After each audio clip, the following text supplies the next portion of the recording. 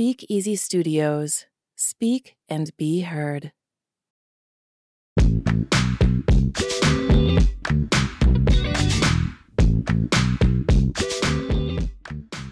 Yo, this is Stephen Lee. And I'm Frank Jackson. And we are the Distinguished Critics. We're here to break down some of our favorite albums and songs and debate what's overrated, underrated, and everything in between. So join us as we go back and relive some of music's most iconic projects. Give us a listen wherever you get your podcasts, and please remember to rate, review, subscribe, and give us those 5 stars.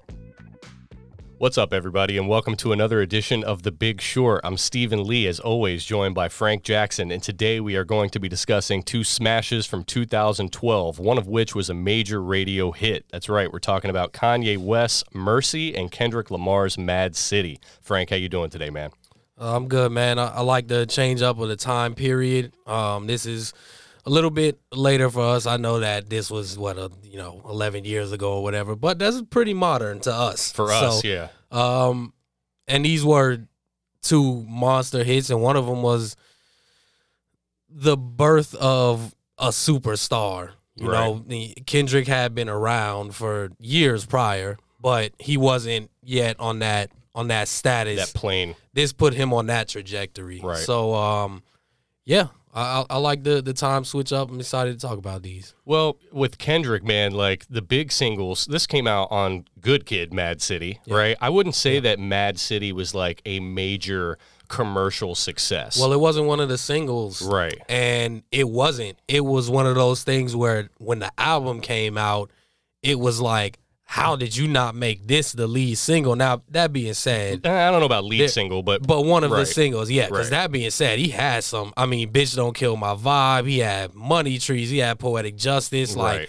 these were all songs that took off. Right. So yeah, they probably did choose the singles properly, but this was one that became a fan favorite pretty quickly. I feel like certain artists like they can push singles like that, and obviously they're wildly successful, but like the album is so good that you find like an album cut on there that like could easily have been that. Like Snoop is a good example of that. Like you could pick the Shiznit on Doggy Style or Lottie Dottie, and it's not a single, but everybody's going to remember it. And for me, that's kind of what M.A.A.d City was. Becomes one of those fan favorites that, you know, it's like, damn, those other songs I thought was great, but now he dropped the album, and this is probably the best song on the album. A lot of people felt that way. I'm included in that group, right? Because when I think top 3, when I think of Kendrick and like everything that he embodies on this particular project, because Kendrick is one of those artists that can be a chameleon and shapeshift on each album, and he has. But for him to come out with this, I thought it was like,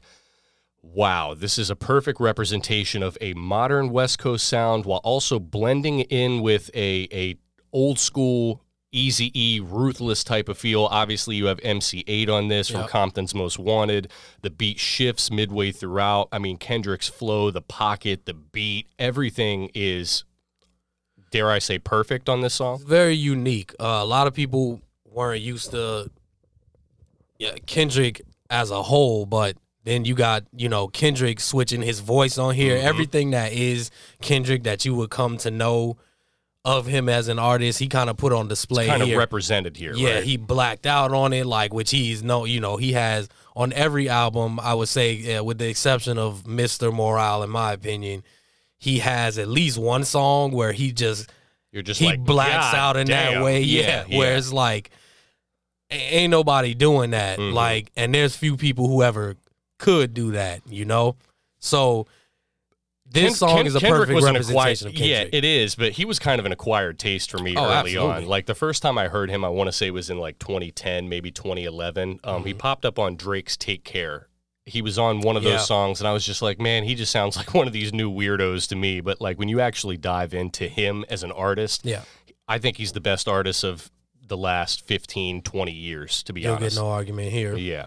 And I love M.A.A.d on this song, too, because I did feel like, no disrespect to 8, I loved him on here. But I feel like in this particular spot, like he was the one that you wanted to put on this I don't feel like a DJ Quick would have really worked for this type of song. It wouldn't have been the same. It wouldn't have been the same. Now, don't get it twisted. Quick is an infinitely better everything than M.A.A.d, but for this song. Like you said, in particular for this song, he's doing the interlude and the Gia, like he gave you Yes. that Compton feel. Yeah, he was great on here. This is actually one of my favorite features. Just period. Like I sometimes it's not about going to get the biggest name or even the best rapper.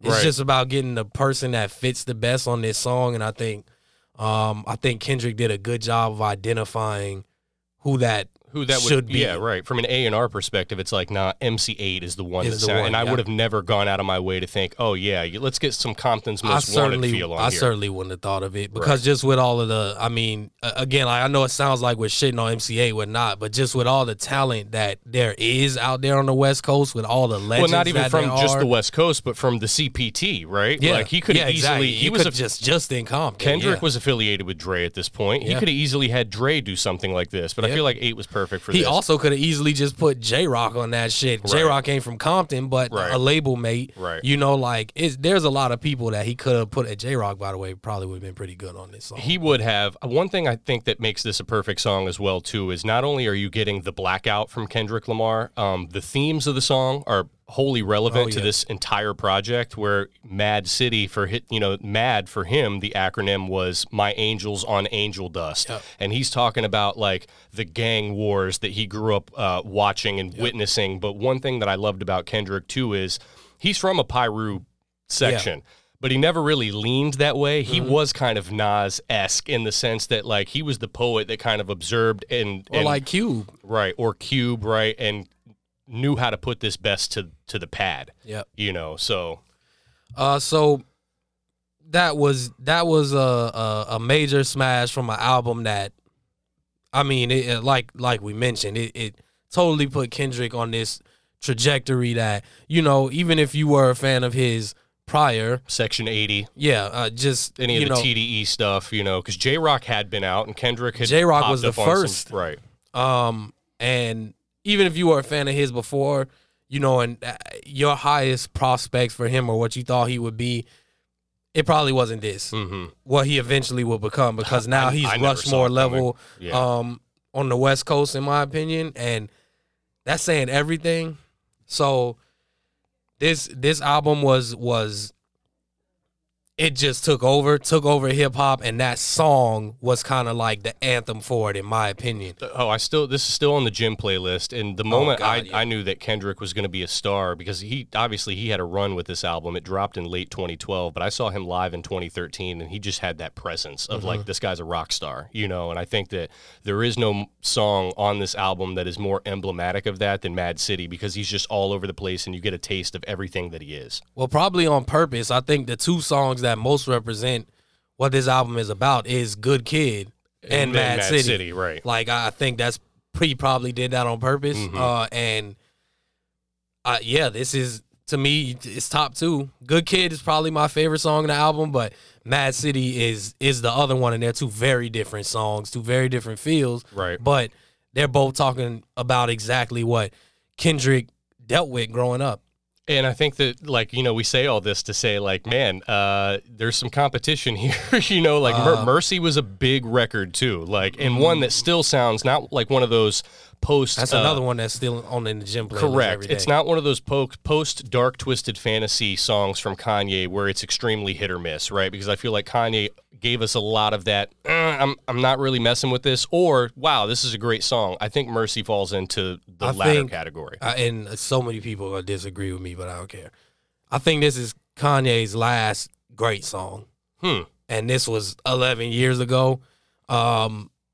So he had good songs right after this. He had the whole Yeezus. Watch the Throne. He had not after that. I'm sorry, after Dark Twisted Fantasy. This period leading up to this. This was on the Cruel Summer compilation. Yes, for this Good is on Music. Cruel Summer. Right. So he had Yeezus was his next solo album that came out, and there were a couple good songs on there. Good. Then he had The Life of Pablo a few years later. Some good songs on there. Couple good songs on there. But the last like great like all-timer song that Kanye made to me was this song. And that's a long time ago now. So you know, it's well, he brought in even more special to me for that reason, because I feel like this is kind of right before he started to like really decline to me, where you got to put it in a perspective. It's not like Yeezus is just some total shit album. It's the expectations. And so you have to put that in perspective at the time. Everything he dropped prior to that was like up here. Mm-hmm. So Yeezus comes out and it's like, oh, I like like 3 or 4 songs on here. That's not the expectation for Kanye. Right. There's certain cats that could drop something, and if I like 4 of the songs on there, I'm like, oh, that's good. Well, we've said that about, like, on some of these episodes, too, but it's like, it depends on who you're talking about with that 4 or 5 songs. You know, this song was kind of notable for me, too, because now Kanye's stepping into this kind of CEO role, and he is pushing Pusha T and Big Sean, and you have 2 Chainz, who's really, I mean, he was known as Titty Boy for years, for a decade on DTP, but like he's getting a solo push. He drops his album, I want to say in 2012 or 2013, and instantly his verse was crazy. And I'm not a 2 Chainz fan for other reasons, but I can't deny that like everybody on this song absolutely did their thing. Yeah, they did. From and Big Sean to Pusha to Kanye. And from my angle, I'm not the biggest Big Sean fan. Right. And he did his thing, but they were wise to save 2 Chainz' verse for last. Well, I love that was the best verse, and that's a perfect way to close out a song. The production is so infectious and still sounds so good, where it's just he's always gonna give you that, right? Well, and this is also where Kanye kind of started to seep into more of the collaborative approach with his production. So I want to say Lifted produced this, and then you had co-production from Mike Dean, legend, Kanye. There's a lot of dance hall elements to this song. It kind of sounds similar to Mad City in terms of the instrumentation that's kind of bouncing around in the back. Agreed. But then on Kanye's verse, you have like this Tony Montana Scarface type of vibe in the background, which has been used on songs before, but I love the way Ye kind of flipped it for his verse and his verse alone. Well, and he's always gonna, Kanye, no matter what, is not gonna put out something that's sonically instrumentally, production wise, just sounds like trash. That's just never gonna happen. So you're taking dudes that are talented in different ways, right? Like they're all good rappers in different ways. And when you give them production like this, it's really just don't fuck it up. Right. Like it's just that type of thing. And then the music video was great. Right. So that's always, you know, that used to be infinitely more important than I was about now. to say that too. Like music videos, this is probably the last of really that era. I mean, every now and then a video will pop up where it's kind of original, but like this is the last of that era where like music videos mattered. Yeah. You know, and it was a fun music video. I think that the themes throughout here are all wildly different, right? Big Sean's talking about, he's fresh off the ass success, so he's ass state, and then you have Kanye more in like that, like he's starting to feel himself a lot. Pusha with his usual like the coke talk. Rick James is mentioned on this song.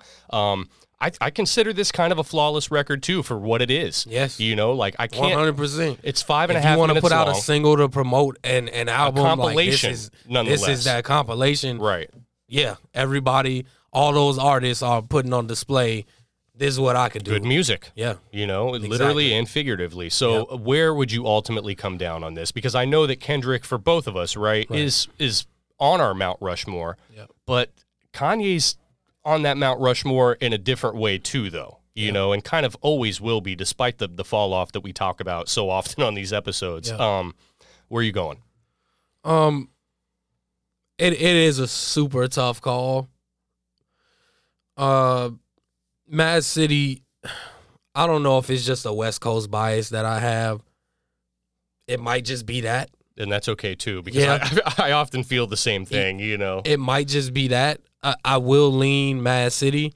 I do think that the beat is just a little harder, which is crazy to say. It's crazy to say because Mercy's beat is wild. But also, at the end of the day, of every artist that we're talking about on here, you know, you got M.A.A.d, you got Kendrick Lamar, Kanye, Big Sean, Pusha T, and 2 Chainz. So it's 6 people, and the best artist among all of them is Kendrick Lamar. Right. So sometimes it's just that his like common denominator. Like if you're going flow, Let's just let's throw every artist out there. If you're going flow, it's Kendrick. If you're talking about lyricism, it's Kendrick. If you're talking about the theme and what you're trying to get across, it's Kendrick. And I love Mercy, and I think it's a great collective piece that still stands the test of time, but I'm not going to pick Mercy over Mad City. I feel like I don't even need to elaborate that much more on that. Yeah, it's fine. Like, look, Mercy is all-time banger for a single. Mad City all-time also banger all-time banger. Cut. Exactly. Right. It was a representation of what that album was. Right. And way more so than Bitch Don't Kill My Vibe, or like all of that, so yeah, I mean, if you've been living under a rock and haven't heard either of these records, go check them out because they're certainly worth it. But it again, it's tough, I think, for both of us to take Mercy over peak Kendrick Lamar. I don't know too many artists or projects or songs that could top that. So till next week, guys, we'll catch you later. Peace. Thanks for giving us a listen. Give us your feedback and let us know how you really feel. Subscribe, rate, review, and we'll see you next week.